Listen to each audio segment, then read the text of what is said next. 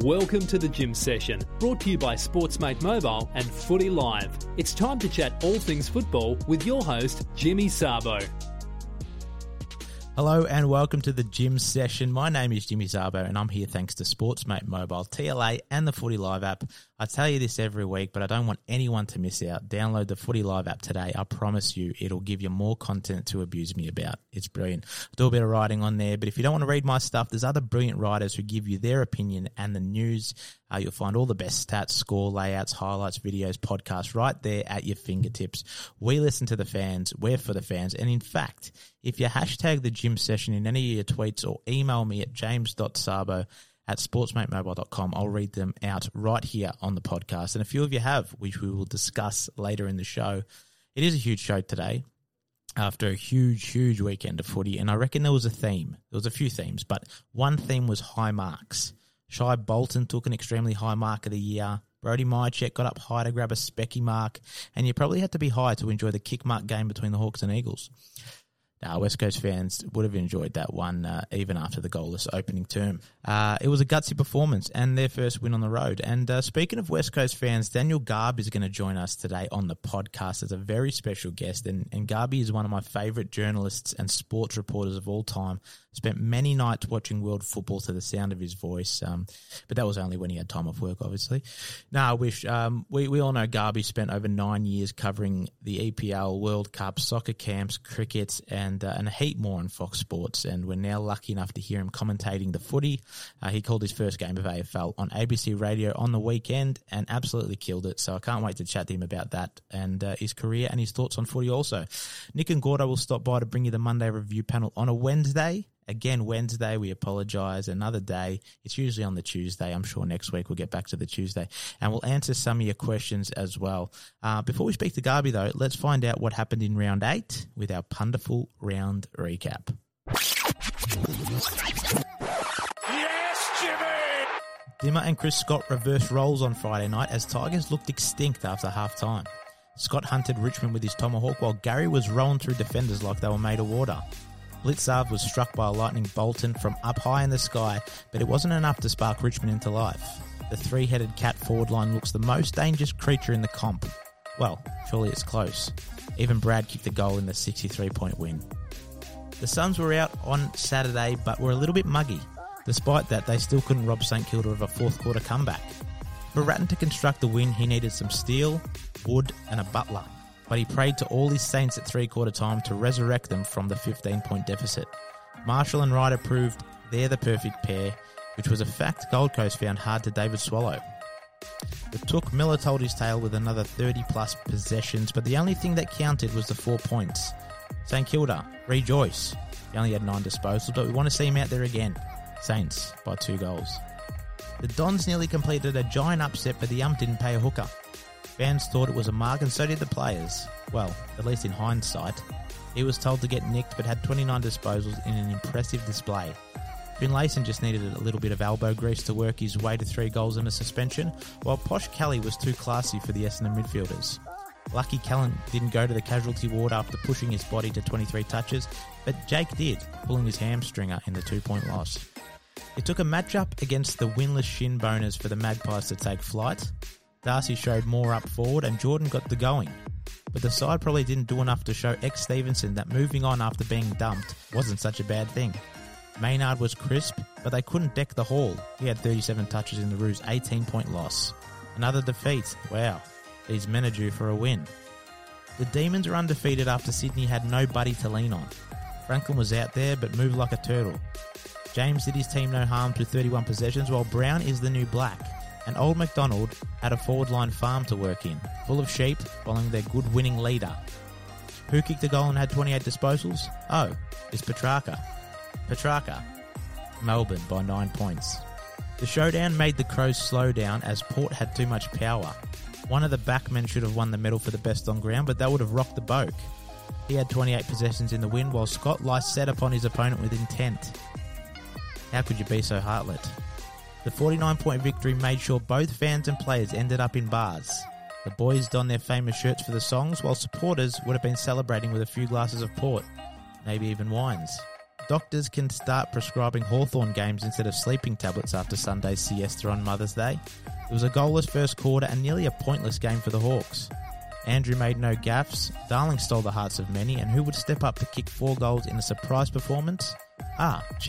Simpson protected his men with a shepherd who tended his sheed, while the sheer dominance of West Coast turned Hawthorn's legs to Kelly. Hawks' backline got a real workout but was still feeling frosty even with a warm Hartigan. Clarko blamed his depth, which is fair because his players look out of theirs.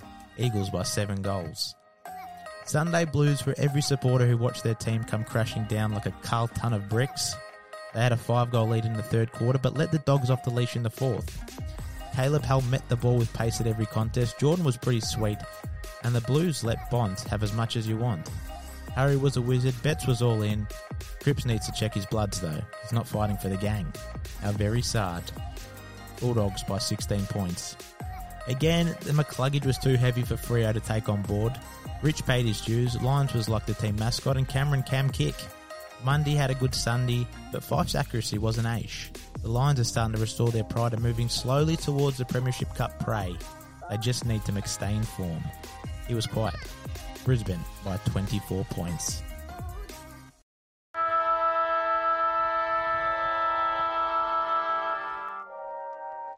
Okay, today's guest is one of the most popular, gifted and knowledgeable sports reporters and journalists in the country. He became a household name for soccer fans around Australia as an EPL and European football correspondent and entertained us all with his precise and insightful reporting. He's covered 5 Premier League seasons, 3 FIFA World Cups, 2 Ashes Tours, 2 British Opens and the 2014 Commonwealth Games. AFL fans are now lucky enough to be blessed by his thoughts and descriptions on Aussie rules after calling his first game for the ABC at the weekend. This man is loved by those who know him well, admired by many, and respected by all. It's my great privilege to welcome one of the sharpest men we've ever heard in front of the mic to the gym session. It's Mr. Daniel Garb. Garby, how are you? I'm really good after that, James. Thank you. That's one of the nicest things anyone's ever said about me. That includes my mother. So thank you very much. Thank you very much. Very nice intro, mate. No problem, mate. You deserve it. Apologies for calling it soccer as well. I know that's like a swear word to you and to me sometimes as well. Doesn't bother me that much, mate. We get too caught up in little things sometimes. I'm not that bothered by it. That's right. We had to make it clear because most of our listeners are AFL fans. But secondly, congrats on the call on Saturday, mate. You're doing everything at the moment. A-League, AFL, podcasting, getting frustrated by Liverpool, following the Eagles. What's life like for you, mate, these days?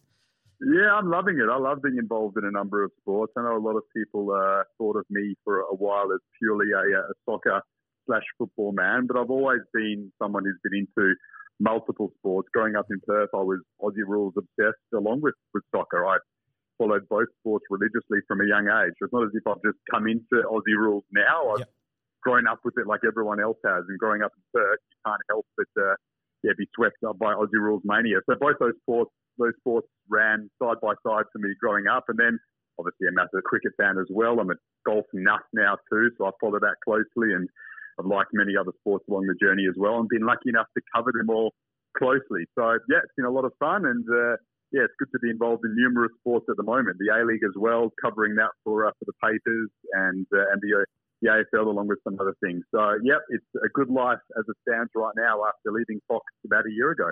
Hey, before I ask about your reporting, you were born in South Africa. Was it your father you came over obviously to Perth? Was it from him you got your passion for sport?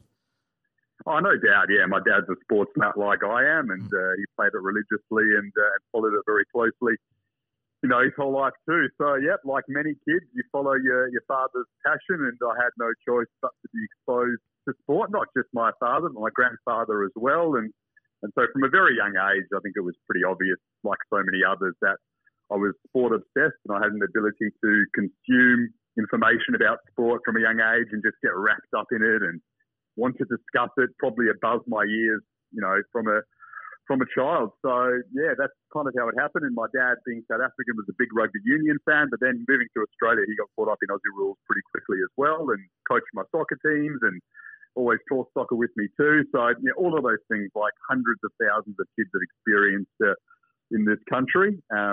they came from my dad. Being a sports fan in Australia, we obviously have to wake up at all times of the night. How much do you actually sleep? Because you've got European soccer, AFL, A-League. You must be up all hours of the night and day. How many hours of sleep do you get a week? Yeah, well, when Liverpool's on or when there's a big golf tournament on, like the golf majors, not much. I've been known to get up at 3, 4, 5 a.m. and then try and get another couple hours of sleep and then wake up and go about my day, or just get up at 5 a.m. and bust through it like so many other people do. Yep, I'll be tired today, but, it's all worth it to watch my team win a game or watch the end of a golf major or something like that. So it's just what we do. And when we're passionate about something, it doesn't feel like it's too much of a chore waking up early because we're excited. Sometimes you can't even get to sleep or wake up multiple times in the middle of the night because you're hoping that a kickoff's coming around or something like that. So exactly. Yeah, it's been like that. It's been like that for so many of us for so long, hasn't it? Yeah, it has, and I share the passion as well as you. Hey, I'm interested in your prep because for both sports, you're so precise. Your knowledge is ridiculous. How good it is. I looked at your sheet. I think you took a picture on Twitter for your commentary, and I saw your names of players, your dot points next to them. I'm really curious about different commentators, how they prep for games. What's your method? Yeah, I mean, look, I've only done one AFL game. I have called a number of A-League games in the past on radio. But, yeah, I guess I've just learned from people who have been very experienced and very successful. That's all it was. I mean, I was lucky enough to do WAPA in Perth, which is the WA Academy of Performing Arts, where a number of media professionals have come through. And I remember listening to a lecture from Glenn Mitchell, the famous ABC commentator who came in to speak to us. And he brought in his sheet of preparation for a game. And he showed us notes that he takes down and, 3 or 4 notes on every player. And he says, you might only use 20% of them, but that 20% is enough to get you through a game. And I prepared the same way for my first game on the weekend. And then I found exactly that. I probably only used 20% of the stuff that I took down, but it feels so good when you do use it. And it's so important because it can get you through a quiet patch in the game, or it can add a bit of information on a big moment in the game when someone takes a big mark or something like that, or has a shot on goal, and you've got that extra bit of knowledge. It just makes you feel a lot more confident in the call, and obviously adds to the call, which is the most important thing. So, yeah, I spoke to a couple of people who have called regularly and just asked them what they do, and they shared that information with me. So I prepared accordingly, and it worked out all right. Yeah, it worked out perfectly. You absolutely killed it, mate. What is the next one coming up? When's your next game? Yeah, so I'm doing Sydney and Collingwood this Saturday at the SCG, and it looks like I'll be doing a number of New South Wales-based games for ABC throughout the season. So pretty excited by that. Yeah, perfect. I'll ask you about the footy in a bit. Firstly, you were always a keen reader of newspapers as a kid. You followed the media very closely. Was it always a commentator or reporter, journalist? Is that what you always wanted to do growing up? I think I always wanted to be involved in sport. Yeah, one way or another. I was completely sport obsessed from a young age. Completely immersed in everything that came with it. And I think I realised early that I was obsessed with the media side of it. We all love playing sport. I still do. But, I was never going to be good enough. Or maybe I just was so into the media side of it that I never thought about being good enough.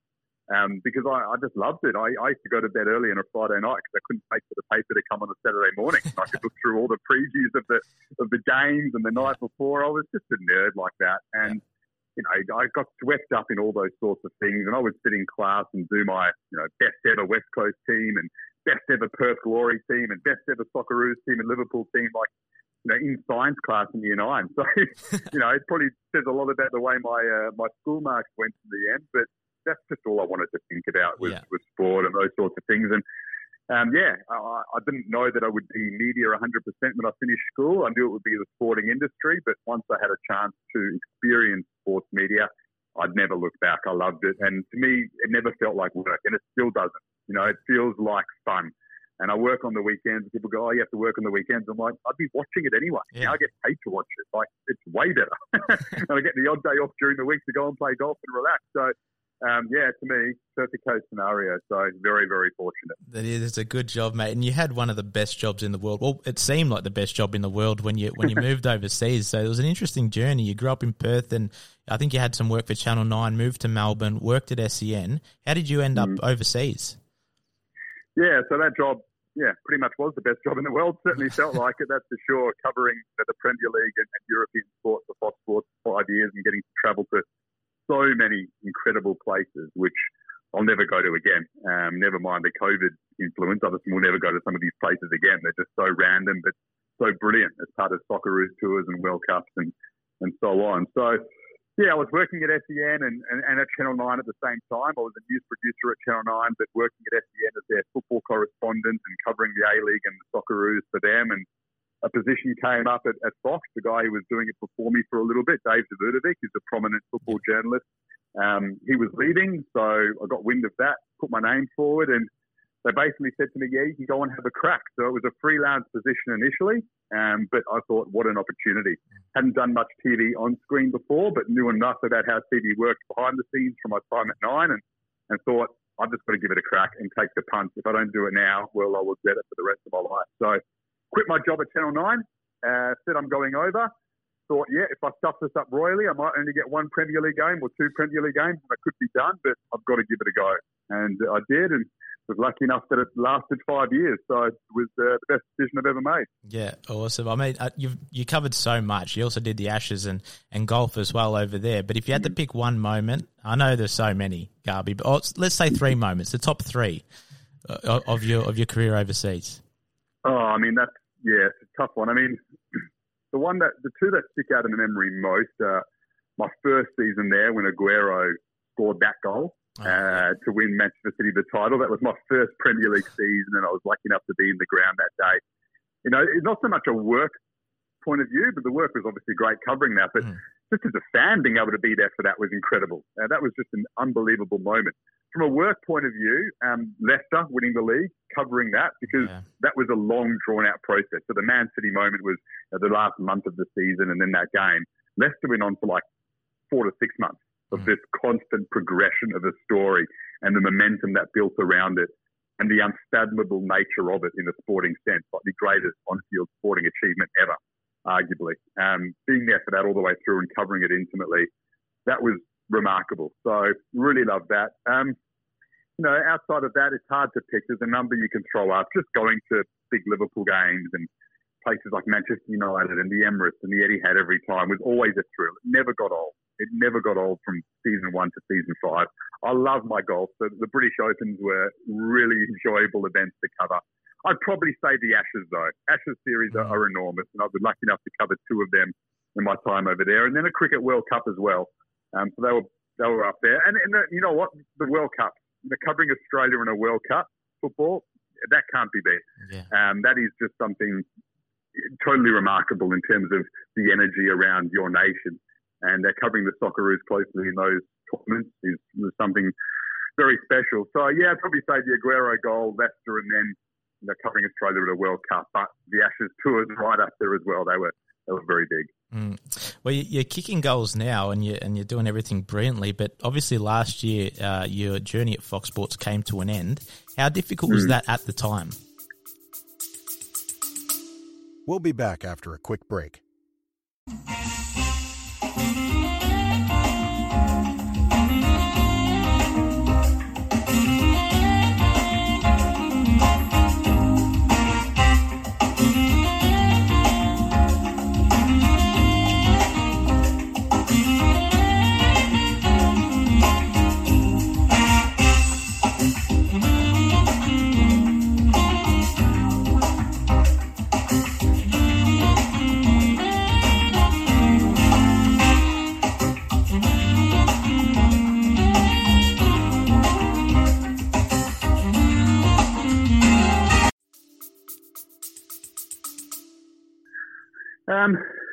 Yeah, look, for me it wasn't as difficult as it may sound, only because I've been at Fox for 9 years.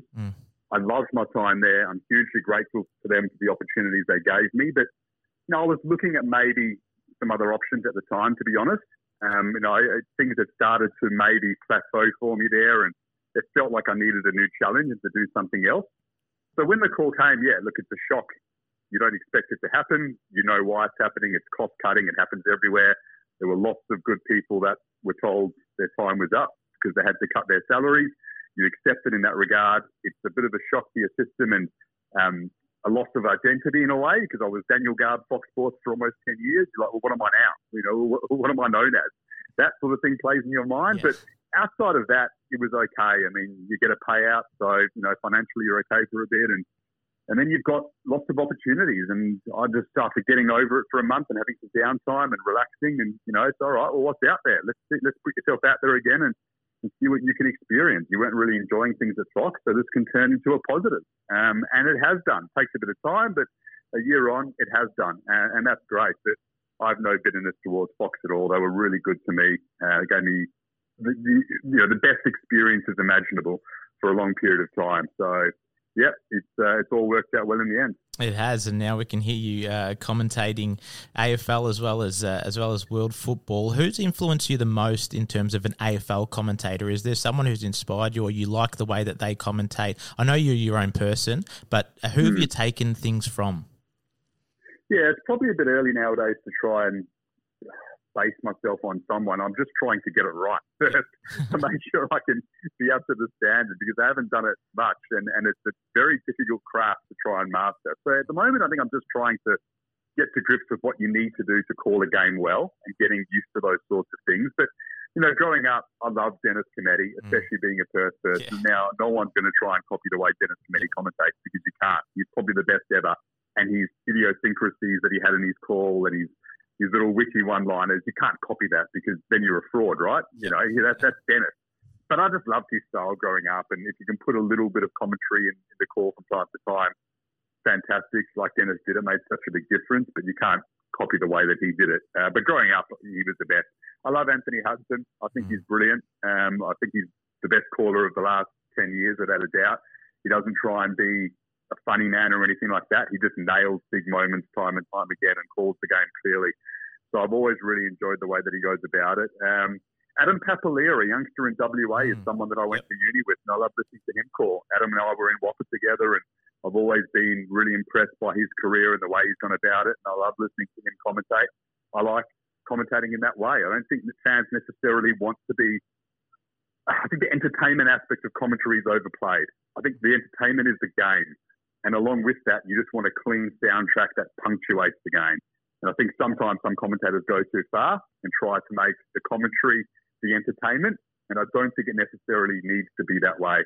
And I like the way that someone like Adam Papalia and Hutto call, where the game is the entertainment, they just add to that rather than the other way around. And that to me is something that I think all commentators should do. And if I can do that, then that'd be great. But we'll wait and see if I can. I'm sure you can, mate, and I'm backing you. I love the way you call the game. What does the future hold for Daniel Garb? I know it looks like on the outside everything you've wanted to achieve, you've done. So, what's the next goal? What do you want to achieve in your career? Yeah, it's not always that easy. I'm sure there's been a lot of hard work behind the scenes. And growing up in Perth, before I got my opportunities there, I did a lot of work for nothing on community radio stations and on websites that very few people read. Just trying to get into the industry, lots and lots of work, but it never felt like work. I always really enjoyed it. So, yeah, there's been some ups and downs, but, a lot of hard graft behind the scenes to make, my dreams come true, like so many other people have in all their industries as well, of course. I'm not unique in that sense. And the future, look, I'm just really enjoying what I'm doing now with the ABC, commentating games, working in their sports department, hosting their podcast, covering games for the newspapers. Right now, I'm really enjoying that stuff, and I'm not going to look too far ahead. I've got a great opportunity to commentate some games now, and getting better at a very difficult craft is something that's the immediate focus for me. We'll see what happens after that, if I can master it. Good answer, mate. Before I ask you about some current footy things, is there one piece of advice you could give to some aspiring sports media professionals? Is there a bit of advice that you received that really kind of changed your look on the professional world? Yeah, I mean, there's lots of little bits of advice. Calling on them all now is a difficult thing to do, but it's the odd cliche, but it's just working hard. If you love it, then you're willing to work hard at it and constantly put yourself out there. And I think it's the important thing for young people coming through is when you get that opportunity to do work experience. And I guess that's something I learned or did well when I came through is, when I did work experience, I made myself heard enough, but not too much. And when you get that opportunity, it may just be as an intern or helping someone out, whatever it is, for probably no money. You got to have the confidence to prove to them that you know what you're doing and you love it. Don't just go to a newsroom or whatever and sit in the background and take notes for people and think that's enough. No, be assertive. Say, like, I'd like to write a script. Let me voice this. Can you give me some feedback? Really put yourself out there a little bit. Not too much. Don't annoy people. That's important. But get that balance right. And then you'll show people then that you have confidence that you deserve a bigger chance. And then when it comes to working hard, the reason why you work hard for nothing behind the scenes is to actually develop your own confidence. So, when it came to, for example, putting myself forward at Fox, I had the confidence to do that because I knew I'd done the hard work. I knew I'd put in enough time and years for not much reward behind the scenes at different radio stations over about a 5-year period that I was like, you know what, I'm ready to take this opportunity now. 2-3 years before, I might not have been. In fact, I wouldn't have been. And so I wouldn't have made that call. But you make it and you apply for something because you've got the confidence, because you know you've put in the hard work. So it's not just about gaining experience and skills. It's about gaining confidence. So when that opportunity comes for a position that might be open, or to call someone considering a lead you might have for something that's available, you've got that confidence to do it because you've done the hard work. And I guess that's some advice that I can give that managed to work well for me over the journey. I love that, Garby. Absolutely brilliant, mate. And speaking of hard work, it took a bit of hard work to get the name of this segment. Now, you probably won't like it, but we'll give it a go, all right? So I'm going to do a very quick segment with you. We all need some extra energy for our weekly gym session. So let's make time for a healthy amount of Garb loading. Perfect. I do plenty of that, I assure you. Far too much. Good. All right. I'm going to ask you some wholesome questions, okay? And you can give me some answers full of carbohydrates that'll help us through another footy week. Strong opinions, Garb. Very okay? good. Here we go. Very good. Yeah, I'm not shy of those. All right. Should Willie Rioli play another game for the Eagles?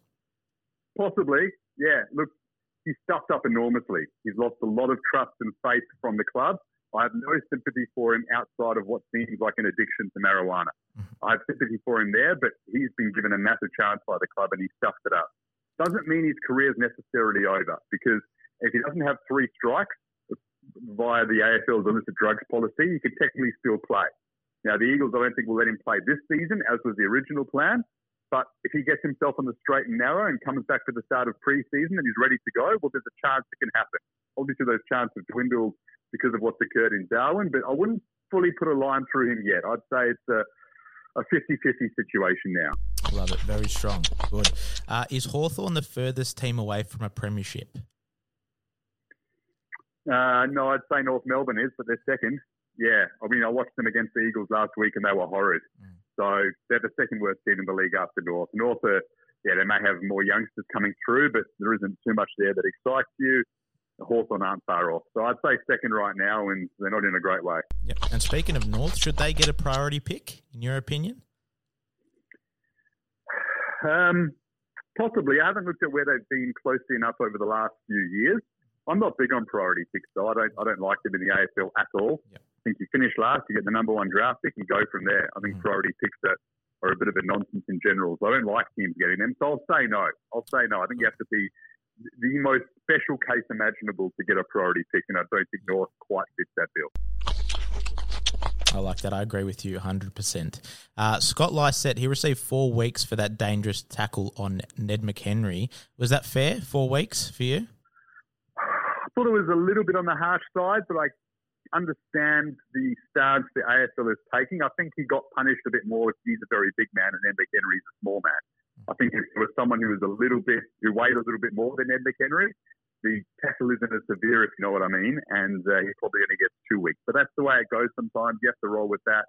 He'll cop it. I just couldn't stand some of the social media abuse that he copped. I saw it on his Instagram.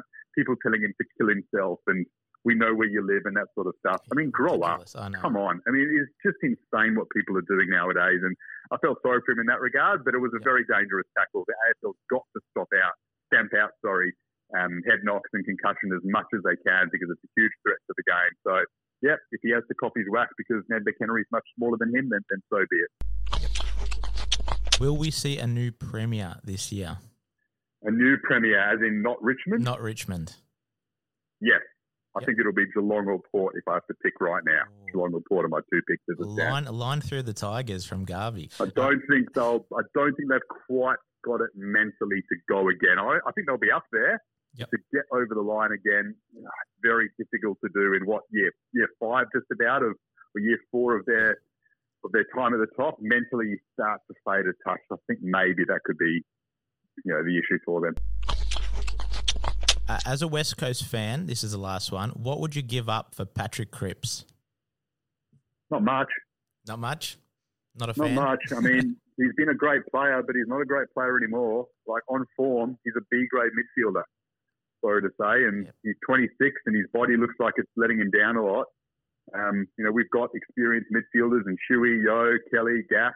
I mean, if he was 22, 23, you'd look at it, but the Eagles need to replenish. So, and salary cap-wise, we've got some stars on the books already. So I don't think Cripps and the Eagles are a match at all. I don't see it working unless one of our established stars wants to leave, which I can't see happening. I think he's a better fit at the Dockers, where they might need a bit more experience in their midfield. But even from their point of view, the money that he's on now at Carlton, I don't think he's worth that. And giving up a lot via a trade, I mean, he'd have to have a dramatic turnaround in the second half of the season. It looks as if playing on the ball for so long, so young at Carlton, has started to take its toll. And that's not a surprise. It would on many a player and has on many a player before. And his body, unfortunately, it seems to fail him. But I hope he can turn it around because he's in one of my 3 fantasy teams. So that would be handy. It would be handy. Oh, a bit of Garb loading before the weekend. That was perfect, mate. Hey, with every guest, before I let you go, we do 10 quick questions. So the first thing that pops into your mind, I'm going to ask 10 quick ones, all right? Okay, yeah. Your favourite food? Pasta. Favourite movie? Shawshank Redemption. Good one. Best person you've interviewed? Mario Balotelli. Oh, that would have been the best. That would have been good. And I remember that story. Sorry for interrupting. You said, I think you were the first one to interview him out of that pack because you knew that he gets a bit tired and cranky by the end. So you made sure you were first. Was that right? Yeah, so it used to work like that. They would put up a player for international media. We'd always try and jostle, and sometimes it's better to go first, sometimes it's better to go last because the first person they can be nervous for, the last person they can warm up for more. But I knew with Mario, he doesn't want to do this. So get in first when he's fresh because by the last person, he's had a gutful. So I managed to wrangle it that way and he gave me a pretty good interview in the end. Awesome. Who's the worst person you've interviewed? Oh, geez. That's a tough one. Wow. Long list? Putting me on the spot with that one. I honestly don't know. Pass for now. I'll try to come back to it. Okay. All right. We'll ask you again at the end. If you could live anywhere in the world, where would it be? Paris. Nice. Favourite moment as a West Coast fan? 2018 grand final, only because I was there. 92 as a kid was, so special. But I was a youngster and I wasn't at the ground. 2018 being inside the ground, that feeling was unbelievable. So, 2018. Would have been good, that Dom Sheed goal. Your favourite quote? Don't get bitter, get better. Love it. Your favourite footy player of all time? Chris Judd. Yeah, watching him at the Eagles was just a pleasure. I don't think I've seen a better player than Judd between 04 and 07. There's a bit of bias there, but I also watched him very closely. Yeah, Chris Judd in that time was my favourite ever. Yep. Good call. What makes you angry? Playing badly at golf makes me very angry. And the last one before we get back to the interview one. If you could have full control of creating a weekly footy show on TV, what would the theme be and who would you have hosting with you? Oh, geez. Full control of a... Honestly, okay, if I had full control of a footy show, I would do a footy show that has nothing to do with anything outside of what's actually happening on the field. Yep. So it's just like segments. So best player of the week, most improved player, rolling all Australian team, best, most underrated player, and just discuss all of that stuff. Yep. Just discuss the footy and leave all the other stuff out. And I know there's a few shows that do a bit of that, but like just the segments and categories and just do all, just the stuff that people are talking about around the bar. Who's underrated? Who's the best pick? All of that stuff. Pure categories and pure footy. Yes. That would be it. Who would I want to do it with? There's a lot of good people I enjoy talking footy with and talking about the game with. I like David King. I'm a fan of David King. I really enjoy the way he goes about it. He gets criticised a bit, but he'd probably be my pick, off the top of my head. And he'd love that show too. He loves pure footy. He loves talking his stats. All right, last one. You've got to give me someone. Worst person you've interviewed. Oh, let me think. Oh, jeez. Oh, okay, I've got one. Yep, Yeah. It's come forward. Now, he's also the best I've interviewed, Okay. right? So this is a contrast. Yeah. But Daniel Sturridge Yeah. for Liverpool was the biggest mix between a good and bad interview. Really? Why? So I interviewed him once before a Merseyside derby, and he was fantastic. He was engaging. He was funny. He was willing to do everything. We asked him to do the Sturridge dance on camera, and he did. Then I interviewed him like 2 games later after he scored a hat-trick, Yeah. and he barely said anything. I couldn't work it out. It was like there was like a different person that had taken over his body. All he did was wanted to thank God, and that was it. He barely answered a question that I asked him properly. Wow. There you So go. that was, the weirdest. I'm not going to say the worst because Okay. you always enjoy an interview and get something out of it, but he's Yep. the weirdest interview ever because the contrast between what he is, his best and his worst, is dramatic. Yeah, so there you go. Very interesting. Hey, Garb, you're definitely in my top. So thank you so much for coming on today. I really appreciate it. I could speak to you all day, mate, but I have to let you go because you are a busy man. You've got to go get some sleep as well before you stay up all night and watch some soccer. Exactly right. And, mate, I was going to do a gym session today, but now I don't have to. You don't Save have me to. one. So thanks That's very it. much, mate. Yeah, perfect. No worries. I was going to do my carb loading, but I've got you, so to do a bit of carb loading, so it's brilliant. I'll do the carb loading as well, unfortunately, Okay. but I'll skip the gym session today. Brilliant. Thank you so much, Garby. We'll speak again Thanks, soon. mate. Cheers. Cheers. Yes, Jimmy! When Monday comes around, everyone's an expert in my town. Monday's experts. Right, here we go, fellas. Time for my second favourite part of the show. Every week I nearly stuffed it up, but I got it this week. It was good. Especially when we have Daniel Garb on, so this is definitely his second favourite. He's a master, so it was great to speak to him. Hey, boys, how was your weekend? Nico, you look a bit down today. You're in black, you're frowning, you're sad. Hawthorn did No, the I'm worst good. spot I'm they've good. ever been in. Yep. Second last.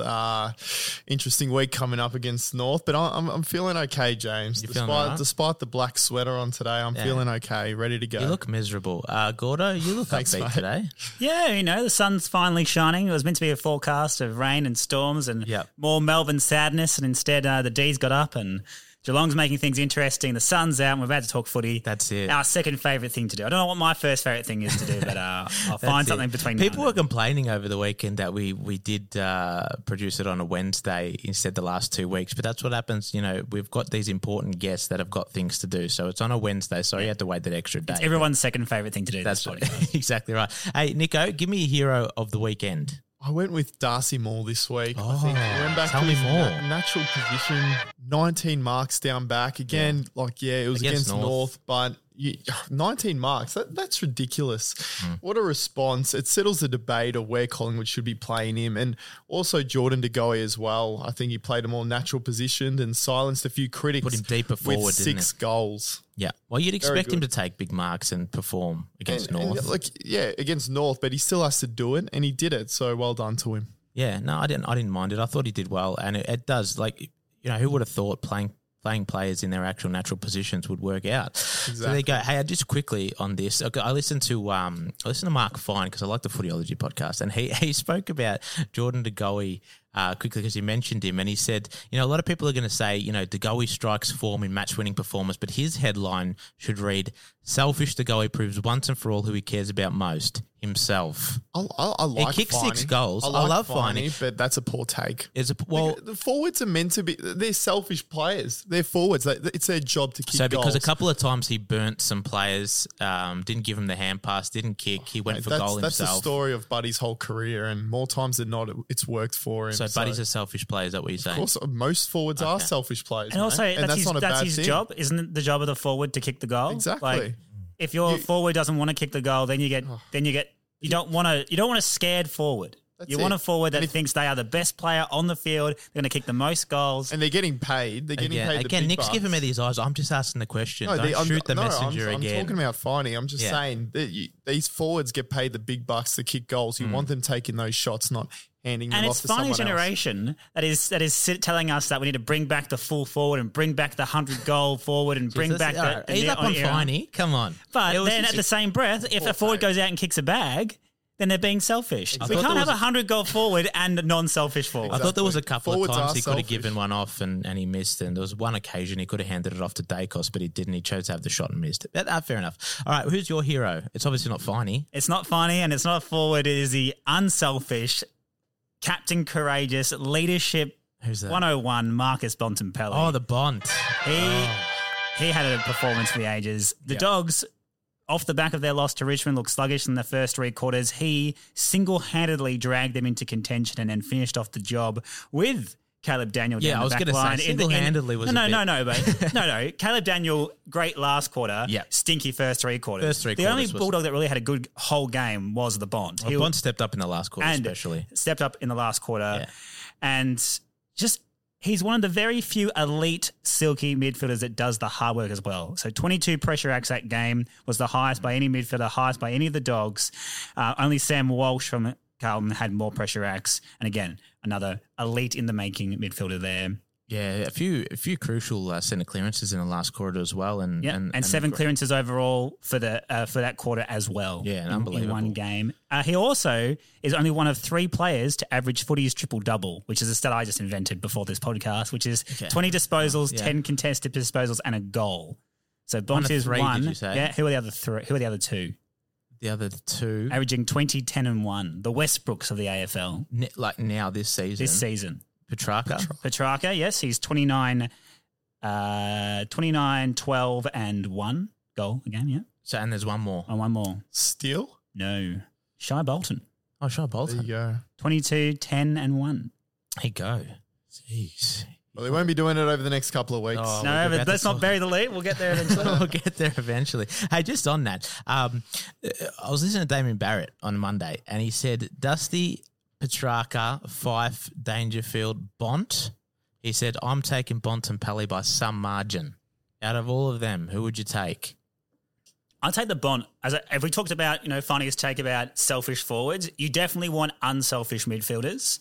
And I think a lot of those, they are, as much as they are midfielders, they are midfielder forwards. They roll forward, they rest forward. Very few are doing as much defensive work as the Bont does. Like Dusty isn't a two-way player. Petrarca, not really a two-way player. No, he's not. He's a one-way player. Whereas the Bont does it both sides of the foot. Yeah, he does his pressure acts. He works harder both ways than the others. But in saying that, I think you'd get more out of Dusty long term, in my opinion. Hey, Nico, what was your highlight? My highlight was Geelong's win, the big win on Friday night over the reigning You should see the premiers. I'm text sorry, messages Jimmy. he sent me. No. Okay, This was I'm this not was over. this was Tigers the are league's, the competition and footy fans highlight. Yeah, I agree. Friday night. Yeah, no, Oh, huge. they had a point to prove, and they embarrassed Richmond in the second half pretty much like what Richmond did to Geelong in last year's grand final, and they had a second half show of their own, kicking 13 goals, 8 to Richmond's 2 goals, 2. So, Yep.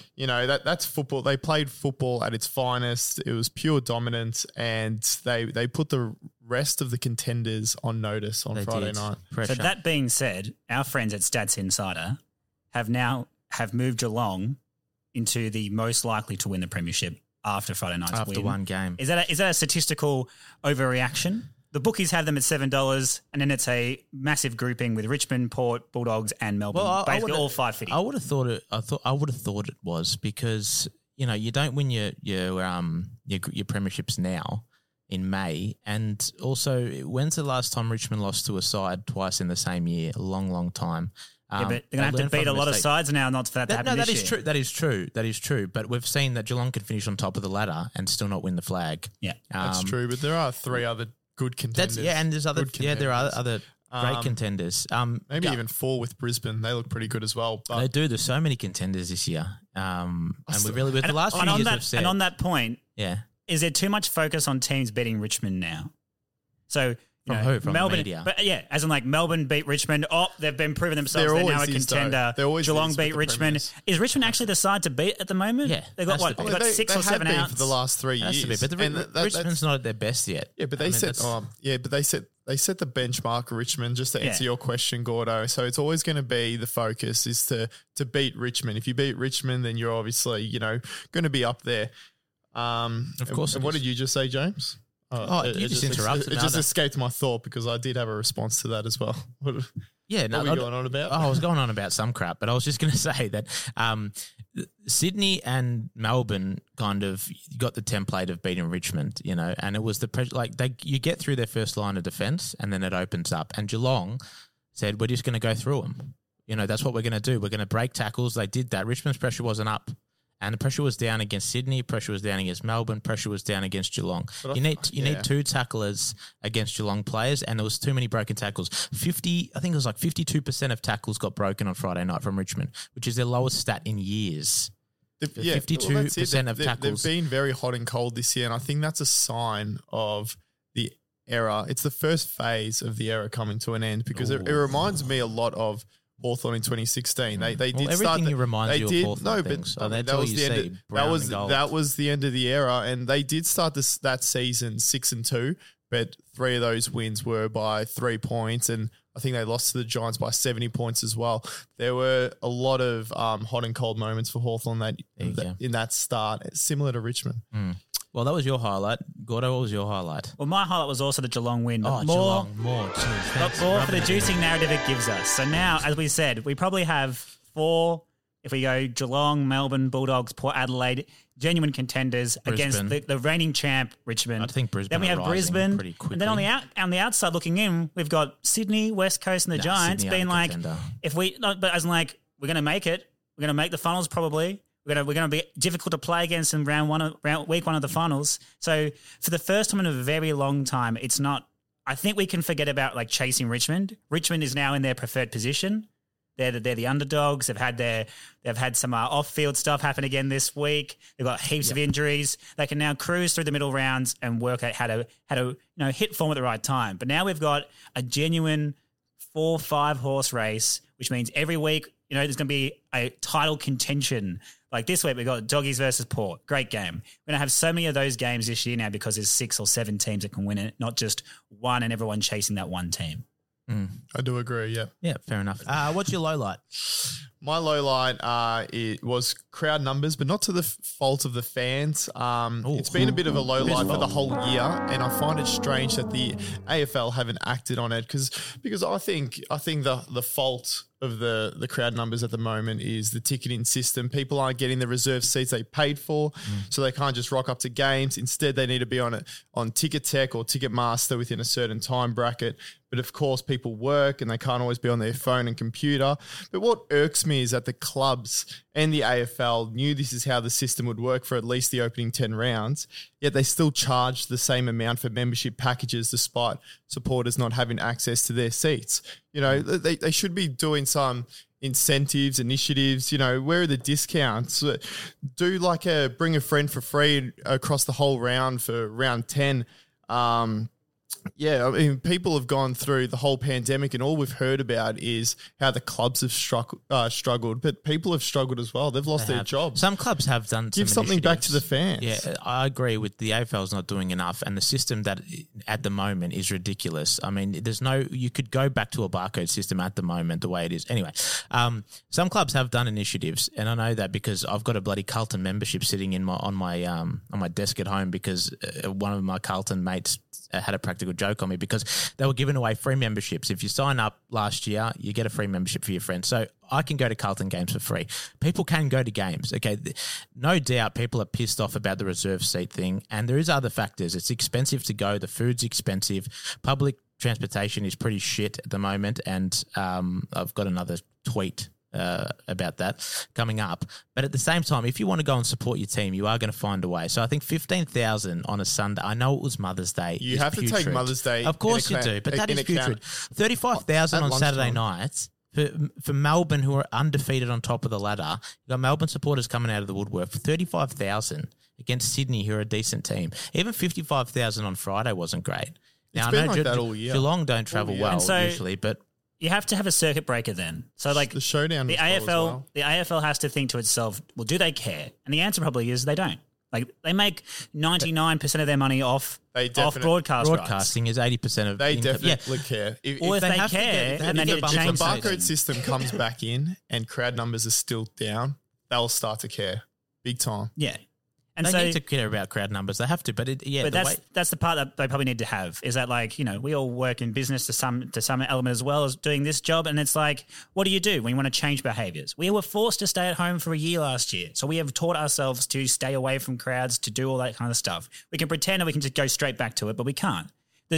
People aren't willing to hop on public transport. People aren't willing to sit in traffic anymore. They aren't willing to do a lot of things. So the AFL needs to have a whole big, you know, homecoming round, basically. They do. Say, basically, you know what? Tickets are free, or they're $10 or whatever it is, because it won't cost them anything. 80% of income is broadcast revenue anyway. So if they want to increase those crowds, create a circuit breaker, bring someone back to the footy, give them a great time, give them a full house, show them how good it was, and then go from there. That's true. I agree. They got to work something out. Like 80% goes to the AFL, but then the clubs get a share of the ticketing price. So anyway, they've got to work out which part goes to which organisation. Gordo, what's your low light of the weekend? So everyone's talking about this Hawthorn West Coast game that no one turned up to, that no one watched, and it was terrible. Yeah, it was horrible. Hawthorn knew what was going to happen in that game. They tried their best not to get spanked. That's survival of the fittest. What was disgusting was Gold Coast St Kilda. So we said, oh, the sun is rising again last week. We wrote it in our articles. We got behind Stewie Dew and the boys, and we went, I didn't. I tipped Saints. Yeah, but we came out and we gave heroes to the Suns and said he's the best kick in the competition. Yeah. And then it was like Space Jam. They lost their skill set. Then St Kilda comes out after the match and says, yep, our work rate was exceptional and we know where we are. This is a club that has brought in Hanbury, Higgins, Ryder, Crouch, and Hill to know where they are, which is 12th. These clubs are in the quicksand. They're in the quagmire. They are irrelevant. Oh, St Kilda's irrelevant. That is huge. If they leave that game saying, "Yep, job done, 4 points against Gold Coast," against a Gold Coast that can't run out games against, as proven by your guest last week, Matty Lappin, saying that they are unprofessional, that their standards aren't up to AFL. He didn't say they are at the moment, but he said how many fourth quarters have they won this year, Jimmy? Yeah, no. 2. One against Collingwood, one against North Melbourne. They do not run out games. If they were a professional club up to professional standards, they would hold on to that game and beat St Kilda. Yeah, well, that's why I didn't tip them, because they're not. You can't. They're not consistent. I'm talking about St Kilda here that you're saying is irrelevant. Jeez, that is very harsh. And since they've had Ryder and Marshall back, they haven't lost. And that's what I said to you a few weeks back. You said pick a team. They played I said, well. I know that you can only beat. They didn't lose. Nicholas. They didn't lose that game, but they tried mightily hard to. Oh, it's broken. It's broken. We expected a lot more from St Kilda, and that's the problem, because they have not met those expectations. And they are saying that they are meeting those expectations. We understand where we are at. Direct quote: we haven't played footy that we've been after, but we need to keep finding a way. Today was full of guts, grind, roll up your sleeves, old-fashioned footy. Back to the, and it is muggy. It's hot, muggy conditions. Gold Coast were on a high after beating the Pies. If Brett Ratton is accepting of that, they are in a world of pain. Fair enough. They should be challenging for the premiership this year. Yeah, of course. They've had their injuries were ridiculous at the start of the season, and those performances were all going to come. And I said it's a mental thing because they've got the list there. They've had Ryder back with Marshall, and it's been an improvement. Now they've won the game. Fair enough. I still believe in them that they can improve on that. It will click. Okay? Star players on big contracts. And that's what I don't understand when they say, like, oh, you know, there's no culture there yet. It's like, these are big. Like, all right. No one has to teach Hanbury, Higgins, Ryder, Crouch, or Hill how to play football. They're not trying to teach them how to play football. They're veterans. They should know their own standards. They should be driving the standards themselves. Oh, Gordo, he's letting off on the side. This is like a couple of years ago. You said Saints won't win a game all year. Yeah, you were off the Saints. Fair enough. Hey, let's ask some questions to you boys, and I've got some tweets as well. The first one I'm going to ask quickly, and I've got thoughts on this, obviously, is, are Richmond in trouble now on and off the field? Because obviously, as we speak, there's been an incident that happened on Saturday night where 2 Richmond players were injured in a club brawl. So basically what's happened, if you've missed it or you've been living under a rock, is that it was Shai Bolton's girlfriend's birthday. The boys went out. Somebody either touched or harassed Daniel Rioli's girlfriend, who's a popular DJ. Rioli came in apparently to break up the situation or diffuse it. He got punched in the eye. Shai Bolton came in to back up Danny, and he's ended up with a broken wrist. And the club has released a statement, said they're not going to, sanction the 2 boys. Brendan Gale came on radio and said he'd prefer, obviously, that you'd walk away and not be in those situations. But the boys, judging on what we know now and the facts, they're pretty much, there's no wrongdoing on their behalf. Yeah. So everyone is defending this like they acted like two normal people would in a club situation. No sarcasm here, mate. They're not normal people. Yeah. So what does that mean? So as in like... They're not normal. They are normal people. They're not normal people. They're AFL footballers. People, when you're in an environment, in a public setting, there are going to be idiots, to put it nicely, out there that want to show something to themselves or their idiot mates and be like, oh, I'm going to get into a brawl with an AFL footballer. There's Daniel Rell. I know you do that. Take yourself out of those situations. You can. No, I don't. I disagree. I disagree with you. If you're in that situation and your girlfriend's having a party, so that's fine. That's fine. Yes. Okay. Wait, Gordo. Let me say something. If my partner was in a situation and someone said something to my partner, there would be. I would. There's no way I'd just be like, all right, let's go, walk away, fellas. Like even if Daniel did that, doesn't matter. No, it doesn't matter because these are human beings as well. That's part one. Number one, you can't say to these players, all right, you're not going out this year at all. You're staying home. And if you go out, you can't talk to anybody. You can't look at anybody. You can't do this. So Daniel, from the facts we don't know exactly what happened. From what we know is Daniel's gone up and even said, hey mate, that's enough. Don't touch my missus, whatever. Gets punched in the eye. When he gets punched in the eye, what are the actions there? These are 22 and 24-year-old boys, right? And you're going to tell me that the right thing to do, that like they did the wrong thing, did they? No. I'm not saying they did the wrong thing. And part two of this is they're AFL footballers, yeah? Yeah. So what are your tools for your profession? What are your tools for your income when you're an AFL footballer? Yeah, your body. Your body, yeah. So I wouldn't get into an argument with someone, whatever the situation, and then get all my tech equipment here and just start smashing people over their head and breaking my tools of my income. Shibon punched someone and broke his wrist. You don't know if he punched someone and broke his wrist. He could have fallen over and broken his wrist. And I know this is the facts that we know. The way they said it. We don't know. Okay, he's broken. Allegedly. Spread out all the exactly. allegedly. I think it's pretty obvious. From the facts we know. So I'm a big fan of Jalen and Jacoby, yeah? And then, so Jalen Rose talks about this. NBA players can go out to nightclubs all you want, but you have to look after the tools of your profession. So you have to make sure you don't get into situations where you're going to be suspended because you're in an investigation, and make sure you don't get injured by doing something that's not related to your performance on the court. Yes, they are normal people. Yes, they have the right to go out and enjoy themselves, and no, they should not be harassed, and no one should be harassing anyone's partner or any other person, full stop. So I agree with all of that. But at the end of the day, you also have to be smart enough to realize that's my like they have let down their team by hurting themselves.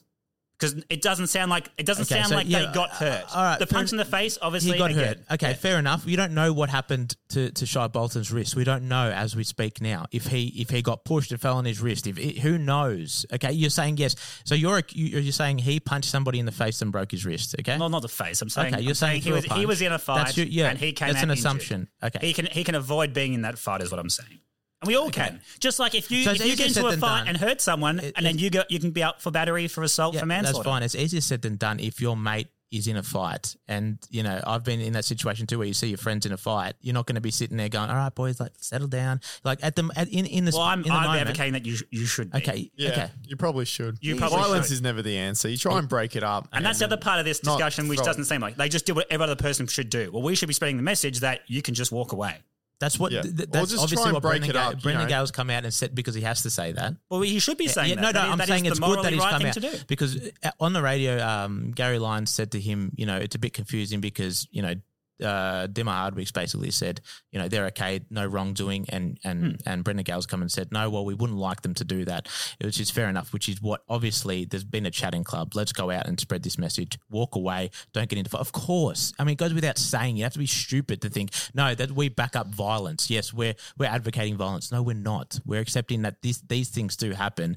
And then now people are tying it in with, oh, that's a bad culture. These players shouldn't be out. Like these players shouldn't be you would think that his partner's got to feel safe in his presence, that he's backing her up if something happens. He's trying to protect her. But also, when you go to a club, clubs have security. Like we have systems of rule here. In the 2 seconds that you've gone to break something up, you're expecting a security guard to. They should be there, but anyway, Gordo, it doesn't matter.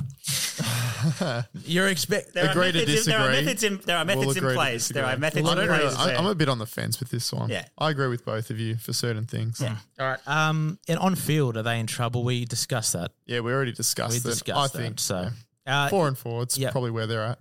Is Hawthorn impossible to watch? I mean, I don't know what people expect. Oh, here we go. I don't know what people expect. Guys like Damien Barrett and Kane Corns come out and say Hawthorn need to bottom out. He said go to the draft. He said they're not hard to watch. They're impossible to watch. Let me continue. They're Now saying you know they what need it to feels bottom like. out. They need to go to the draft. They've done that the last 2 years. They will do it for the next They're 2 years. 2 years behind, Nick. And now they're. What do you mean they're 2 years They're behind? 2 years behind. They should have bottomed out. Not bottomed out. They should have gone to the draft they're 2 years ago. Well, that's irrelevant. That Chad Wingard Are trade you was. letting me talk? Or Yeah, it what? was just horrible. All right. Well, we've been to the draft the last 2 years. You're speaking irrelevance because we are in the moment. We need to worry about what we're doing now. Okay. They're rebuilding. Yep. And they will play bad football. They might be hard to watch or impossible, as Damo said, but that's where he wanted them to be. He wanted them to bottom out, fully bottom out. They could have kept topping up and be middle of the road for an extra 5 years, but they bottomed out. They've gone to the draft, and this is where they're at. So I don't understand why they're,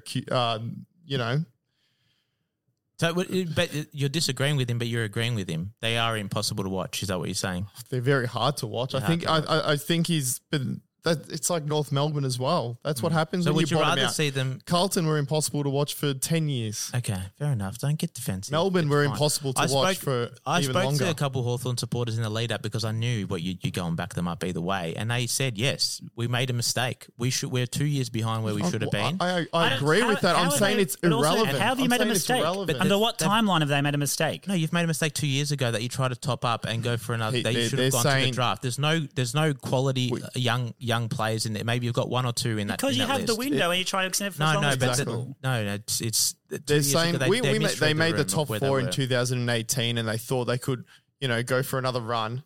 Yeah. They went So that's to a the mistake. trade period, and now hindsight's a beautiful So would you rather thing. the Hawks be trying to protect and not get smashed, or would you rather them implement a game style that's going to take them to the future? And now, at the end of the game, Clarko's saying we don't have enough depth. He blamed the depth. So you bring in players next week that are coming back, right? Well, there are a lot of injuries. Yeah, there's a lot of injuries. But are they going to be in the next premiership window, or are they going to be? They are they? Yes, well, they Burgoyne. delisted about 11 or 12 players last year.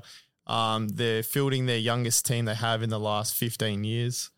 Yeah, it's just a game style. I mean, their list, if you take out This Burgoyne, feels very it's much the like youngest Sydney. list. Everyone said this about. Actually, no one said this about Sydney No, because no. no one cares. No. And then they were dour. They were defensive. It's a John on my side. I But you go disagree. back and look at their numbers. Yeah, but it wasn't the same. Like they've had 28 less inside 50s. They're not going anywhere. What do you and expect, okay, Jimmy? fair enough. No. What do you expect? Tell me what you I expect. expect you to play a game style that you can keep through, like while you're rebuilding this side and show young players. Like this is protecting a score. This is like let's not get smashed and be embarrassed. They want to be competitive. Yeah. They don't want to Okay. walk out knowing they're going to lose by 10 goals. All right, Why would you do that? Why would anyone? You go out to win. all right, Nico. You're Do you want happy them with to the other tank? Hawks? You want them to tank? No, I don't want them to tank. I don't want them to well, tank. they're still trying to compete. There's still members out there paying money to the club Yeah, I to know, go they're to not games. going to games though. Tell you that much. 15,000. All right, You we didn't haven't- go to games either, mate. You Oh, didn't you go didn't to. go to You haven't games. gone to the last 3 Richmond games. Look at him get upset. you wound him up. You Look did at him this. get upset. You I did love this, doing Jimmy. it. It's You good. did This is what we want, Nico. Get up and about. All right, this is from Antonis Apostolakis. He wrote, he wanted our thoughts on David Teague, okay? And he said, what's your opinion on our coach? He always just drops the same couple of players. It was only the other week that SPS, so Sam Patricia-Seaton, got dropped and been an emergency, but he should have been dropped ages ago.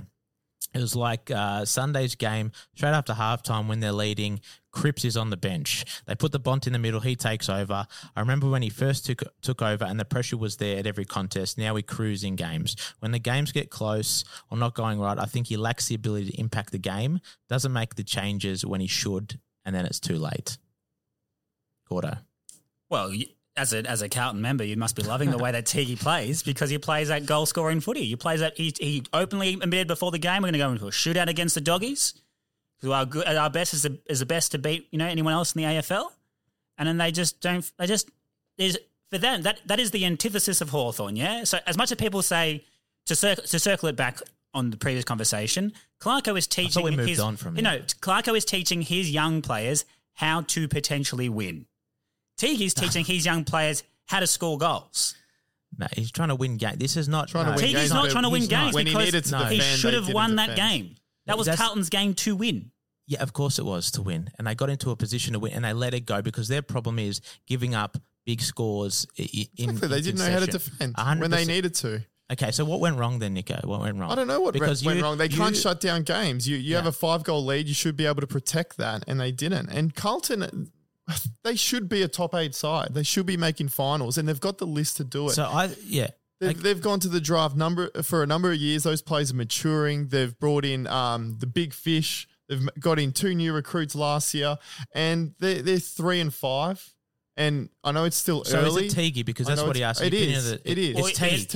It has to be. If they don't, what does Teague need to do then? If they don't make finals this year, Jimmy, it has to be on the coach. So it's Teague. It has to be on the coach. He hasn't even coached 40 games yet, 40 senior games. That list is good enough to make Nick, finals. I understand. Okay, hasn't. So what is Carlton's defensive format then? Like Richmond's defensive format is to split the field in half, longitudinally first and then horizontally second. Geelong's is to cut off the 45 kicks and to play in between the lines. No, it's not for Richmond. What? Richmond, no, anyway, okay, all right, doesn't matter. No, but as you asked, what does Teague need to do? Teague needs to show us how they defend the field because they don't. No, they try and win the contested ball and go forward. A bit of vision watching that game. Okay, there's simple errors from personnel. So, for example, I know Jones, okay, 1-on-1, fine, but his defensive position was horrendous on occasions where they don't set up well, they're not communicating well, they're not a unit in defense that are set like their shape. Okay, also Teague needs to. I think he needs to make those big calls because at the moment, and like Matty Lappin said last week, that the only one that looks like is really fighting there and trying to lift the spirit is Sam Walsh. The others aren't. Okay. Now, I think that there's not – it's on the midfielders as well, like defenders and midfielders, because I think Harry Mackay's doing all he can. Eddie Betts played a brilliant game. He needs to find a way to be able to stop run-ons. But like Antonis said, in the midfield, you can't have Cripps starting on the bench when you're getting smashed in the midfield. Centre clearances is where they gave up their points. That was the difference. They had similar amount of centre clearances they copped to Melbourne. Melbourne conceded 1 point from centre clearances. Carlton conceded about 4 goals or whatever it was, 3 or 4 goals straight from centre bounces. And so when we ask the question, is this Teague's fault? Well, then you just mentioned 3 things that a head coach is almost directly responsible for. Yeah, I wouldn't say centre bounce formation. No, personnel, not formation. Personnel needs to get the right personnel in there. Yeah, true. But also, if you're conceding 4 goals from centre clearances, then you have a setup problem. You are not structuring properly around the centre clearance. Yeah, if you have defenders out of position, then you have not taught a defensive structure and format and positioning properly. And if you have players not wanting to play for wins, then you're not inspiring your troops either. I think it's more about the inspiration. It's more the mental side of it, because I agree that they've got the personnel to be able to compete. But this is what I didn't put them in my top 8 because I thought I can see this happening. But it's just mental lapses, like simple things. It's not defensive. It's not even swiveling your head and looking. And there was a couple occasions there where that happened, where just the simple things. I think Teague needs to make the big calls. I agree with him. He drops the same players all the time. He doesn't make the hard calls. I think it's like those players there, it's like they're his mates. That's what it looks like from the outside. They're his mates. Get around each other, that sort of thing. There's not the harsh call that you demand more out of these players. But they're not even his mates because you play for your mates. There's nothing. There's no relationship. Yeah, but you've got to find how to get that inspiration out of them. It's not just, I'm trying to win for my mate. It's you need to know. Some players react by you having a go at them personally. When you know your spot is safe, you don't care as much on the field about getting dropped. You don't play for your position. You don't, play for the results as much. It's different. Hey, this is from Dario. He's got a couple. He said, your thoughts on the Petrarca contract. I'll go first and say that 7 years is way too long. It is way too long. 5 years max. I think 4 or 5 years. Anything can happen in 7 years. You don't know. Form could drop off. To be fair to him, it's only a season and a half that he's been talked about in this high regard. So great. No, he's a fantastic player. But 7 years is a long bloody time. I think the other way to think about it is that you can't pay them more each year. So the salary cap present. So really, what they want to do is go, we're in a premiership window now. We need him locked in for 4. And he can go he can go somewhere else. So like if we say here's 4 years at $1 million, he'll go, great, I'm going to go to he could. No. Like he probably wouldn't, but I'll go somewhere else for 1.5 for 4. Instead they go, here's 1 for 7. And that way, that's what Sydney did with Buddy. They wanted to try and win a flag when he was up there. So here's 9 or whatever it was. And that way no one else can get you. So that they know full well that they're overpaying the last 3 years, but all they're really doing is paying for the 4 good years he's got, and then we'll deal with the problem when it comes. And on because that, the window comes and goes. It's never worked out for anyone like Sydney with Buddy. It probably delayed their rebuild by a couple of years by not having, the contract space. The Giants as well, it hasn't worked so far with Cornelio. Grundy's form hasn't been great. Grundy since at he signed Collingwood. on. From a club management perspective, I'm not a big fan of the long contracts with the big bucks, but, from Petrarca's perspective as well, good on him. He's worked his backside off and now he's, good on him. committed. He's asked for it. He's got his future Nice. sorted. How good, this is the second part of his comment, his email. How good was Bolton's mark? For you guys, where does it rate? I've watched it over and over and I think it's one of the best. His leap, composure, it'd be hard to beat. I just don't feel the commentators gave it the respect it deserved. I think marks full stop never get respect they deserve in the moment because you never know. Like it's kind of hard to give commentators like a little bit of a chop out. It's like kind of hard to, you can't predict it. It's happening and sometimes it happens and you have the height of the reaction to it and sometimes you don't. Like The social media reaction got what it deserved as well. Yeah. I think it's so far anyway. I think it's mark of the year. I think it's so mark far. of the year, definitely. So I thought, far, yeah. the athleticism was amazing. I thought Anthony Hudson, I nearly went blank. What's his name? Yeah, Anthony Hudson gave on SEN. His call was probably the best out of all of them. I think he gave it the credit. It wasn't like a Gary Moorcroft mark or whatever it was, and people went nuts. But I think Anthony Hudson went the hardest. It was brilliant. Yeah, I loved it, and definitely mark of the year for mine. Josh Toth, your favorite. Oh, also I forgot to mention, Dario said, "P.S. Gordon is starting to grow on me. He still reminds me of Kane Corns though." So there you go. Somebody likes you. There you go. All right, Josh Toth. When I went to the Carlton Bombers game, it took 1 hour to get from Punt Road exit to the MCG parking gate entry. By the time we got there, the gate was closed, so we had to find other parks. More needs to be done about the transport to footy. There isn't enough trains going home from the footy. Don't understand why they don't have them all lined up ready to go. I was with the family. It was the most frustrating thing I've ever been in. Everyone was saying never again. So how are we attracting people to the footy when these things happen? I've had the same problem with trains, man. I agree. It is so frustrating, especially from Southern Cross Station, from Marvel Stadium, is the worst. It is the worst. Can we fix up the trains, Gordo? Well, the long and short is that the government wouldn't want to. Why? Because of COVID. Like the government is not ready to fully commit to 100,000 at the G again. So they're not going to create the infrastructure to allow that to happen. But even when it was these problems were happening. Correct. But we weren't complaining then. We were. It's because, but not as much. Now we've had the break and now it's a big deal. It's like, did you remember when did this used to happen? But it's like the answer was yes, every year. If you're worried about forever. COVID, the people are still going to go. Wouldn't you want more trains so there's less people packed in like sardines? Because every train you're going in. It's been like this forever though. Yeah, I know, but that's what I mean. If you had more trains or like if you've gone overseas or travelled overseas, how many like there's the economies of scale though. Like, their train systems are much better than ours. But that's not going to fix the problem for round 13. No, it's not. But that needs to be a long-term goal. Surely, I mean, we've gone through for how long? They're building new lines right now. Well, I hope just outside our window. And the AFL and the government as well have been almost pushing fans to take public transport into games as well. Like they make parking super expensive. They also cut off some other parking avenues and they force fans to catch the train but probably don't meet the demand to go with it. Well, there you go. It's been a fiery session today, boys. It's been good. Nico's getting hot and so are you, mate. I am. I just don't. I'm against people thinking that footy players aren't humans. Not allowed to. We're just against humans bashing other humans. That's what we're here for. That's what we're here for. We discuss. Yeah, you should always back up your partner, always. And these things happen. Back up your mates as well. Violence is definitely not the answer. Don't do it, guys. Don't do it. Hashtag the gym session. Let us know what you think. And if you agree with Gordo and footy players should just stay home every day, go home and have a little cup of tea until the footy. Always likes getting the last say, doesn't he? Footy players have enough income to throw their own private booths and have their own parties if they want to. Don't you dare. They're normal VIPs for a reason. Go to the top of the club. There you go. Hashtag the gym session. Please get involved in the show. Thank you for listening, guys. Much appreciated. And a big thank you to Daniel Garb as well for coming on and chatting to us. He is an absolute legend. Next week, we've got Sandy Roberts on the show. So looking forward to that one. All right, guys. Unless you go for GWS, hope your team wins on the weekend. See ya.